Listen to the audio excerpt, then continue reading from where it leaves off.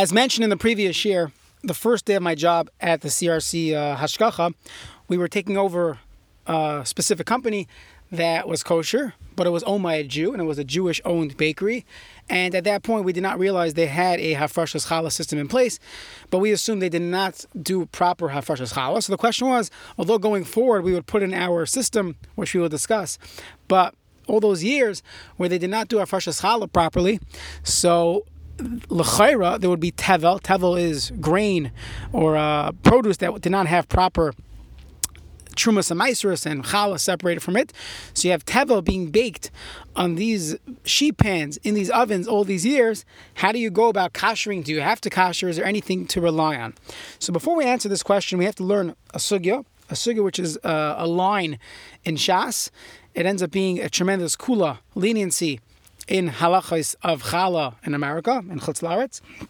So let's learn the Gemara. The Gemara B'chayres, Daf Chav Zayin Amud Aleph, tells us in the name of Shmuel that when it comes to Trumas Chutz La'aretz, Truma of Chutz La'aretz, and that would apply to challah and anything else as well, Oichel v'hailech v'achar kach mafresh. A person could eat, go on your way, eat, enjoy, and then at the end, you'll do Hafrashas Challah at the end, which in English means, imagine you baked let's say you had 5 pounds of flour. We'll go with that weight for now.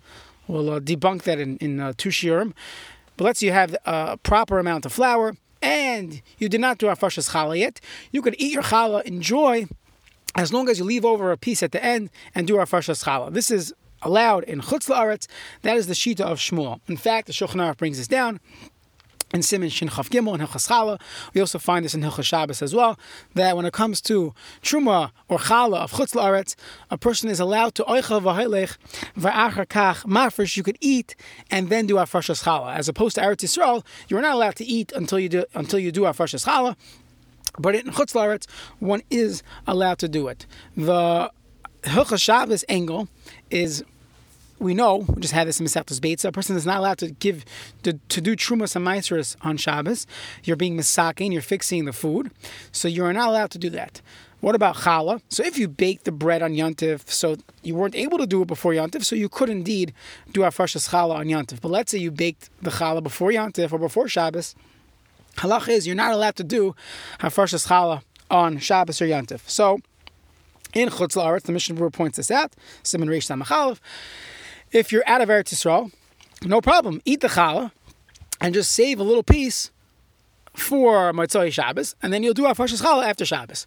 Very simple eitzah. However, if you live in Eretz Yisrael, you would not be allowed to do that because you could have done it before Shabbos, and you cannot do Hafrashah on Shabbos, and you don't have this leniency of Chutz La'aretz, of Oichel v'hailech v'achar kach mafresh, and therefore in Eretz Yisrael one would not be able to partake in that challah.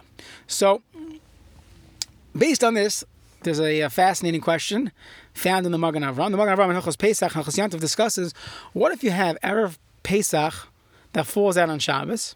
Okay, not too crazy, but you forgot to do Hafrashas Challah before Shabbos. So now you're sitting Friday night or Shabbos day at your Suda, you have Challah.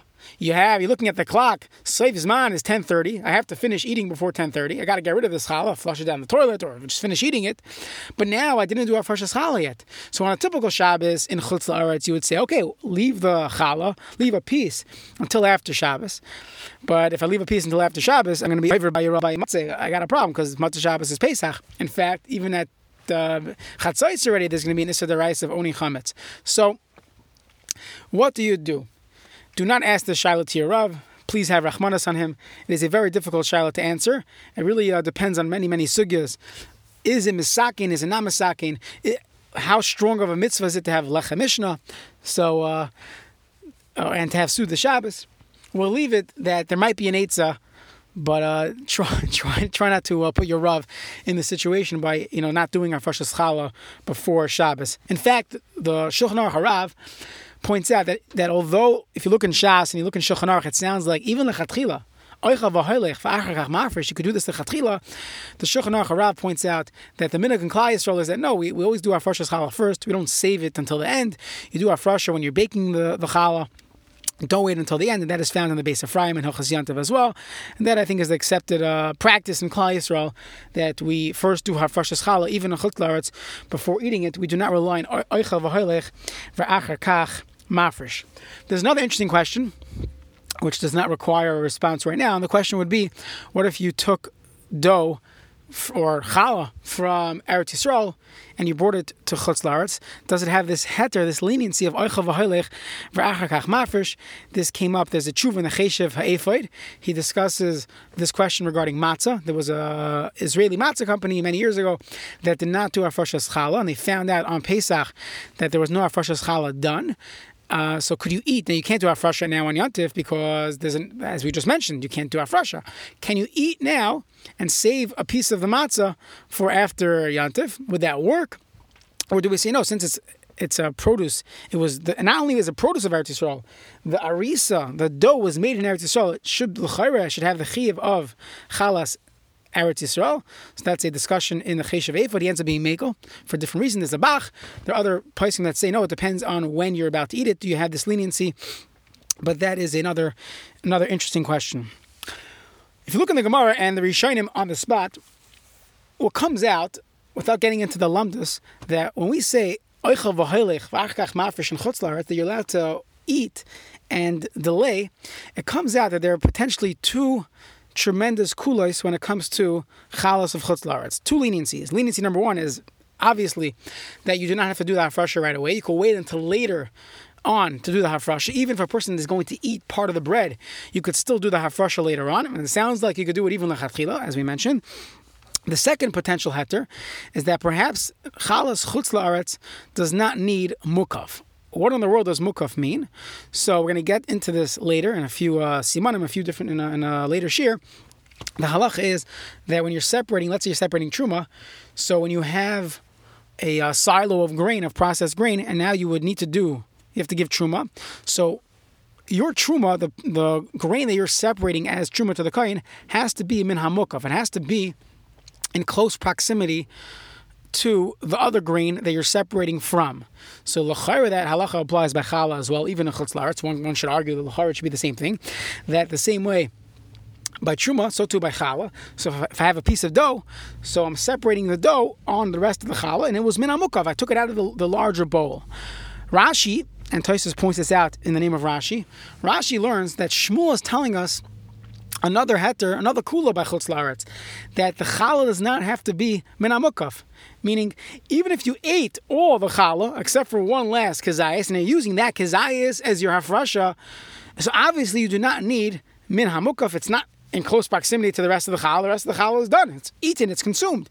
It's oichel v'hoilech, v'achar kach mafresh. That's how Rashi learns. Tosfos says not so fast. Perhaps you leave over a piece, and from that leftover piece, you take part of it as your hafrashas challah, and you're still yaitza min hamukaf. So this potential leniency will have tremendous ramifications in halacha. We'll discuss one over the next 2 minutes.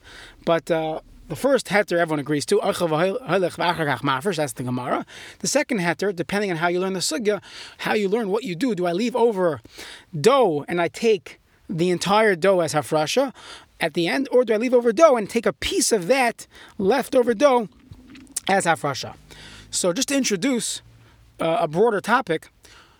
So one of the challenges of running a bakery or running a hashgacha in a bakery that's owned by a yid, so the biggest challenge would probably be hafrashas challah. There's also chametz and matzah. Chametz questions on Pesach, but hafrashas challah. So you would say, what's the big deal? Have mashgiach there every time they make a dough, like in a regular Heimish pizza store. Every time they make a dough, the mashgiach separates a piece of challah and they burn it.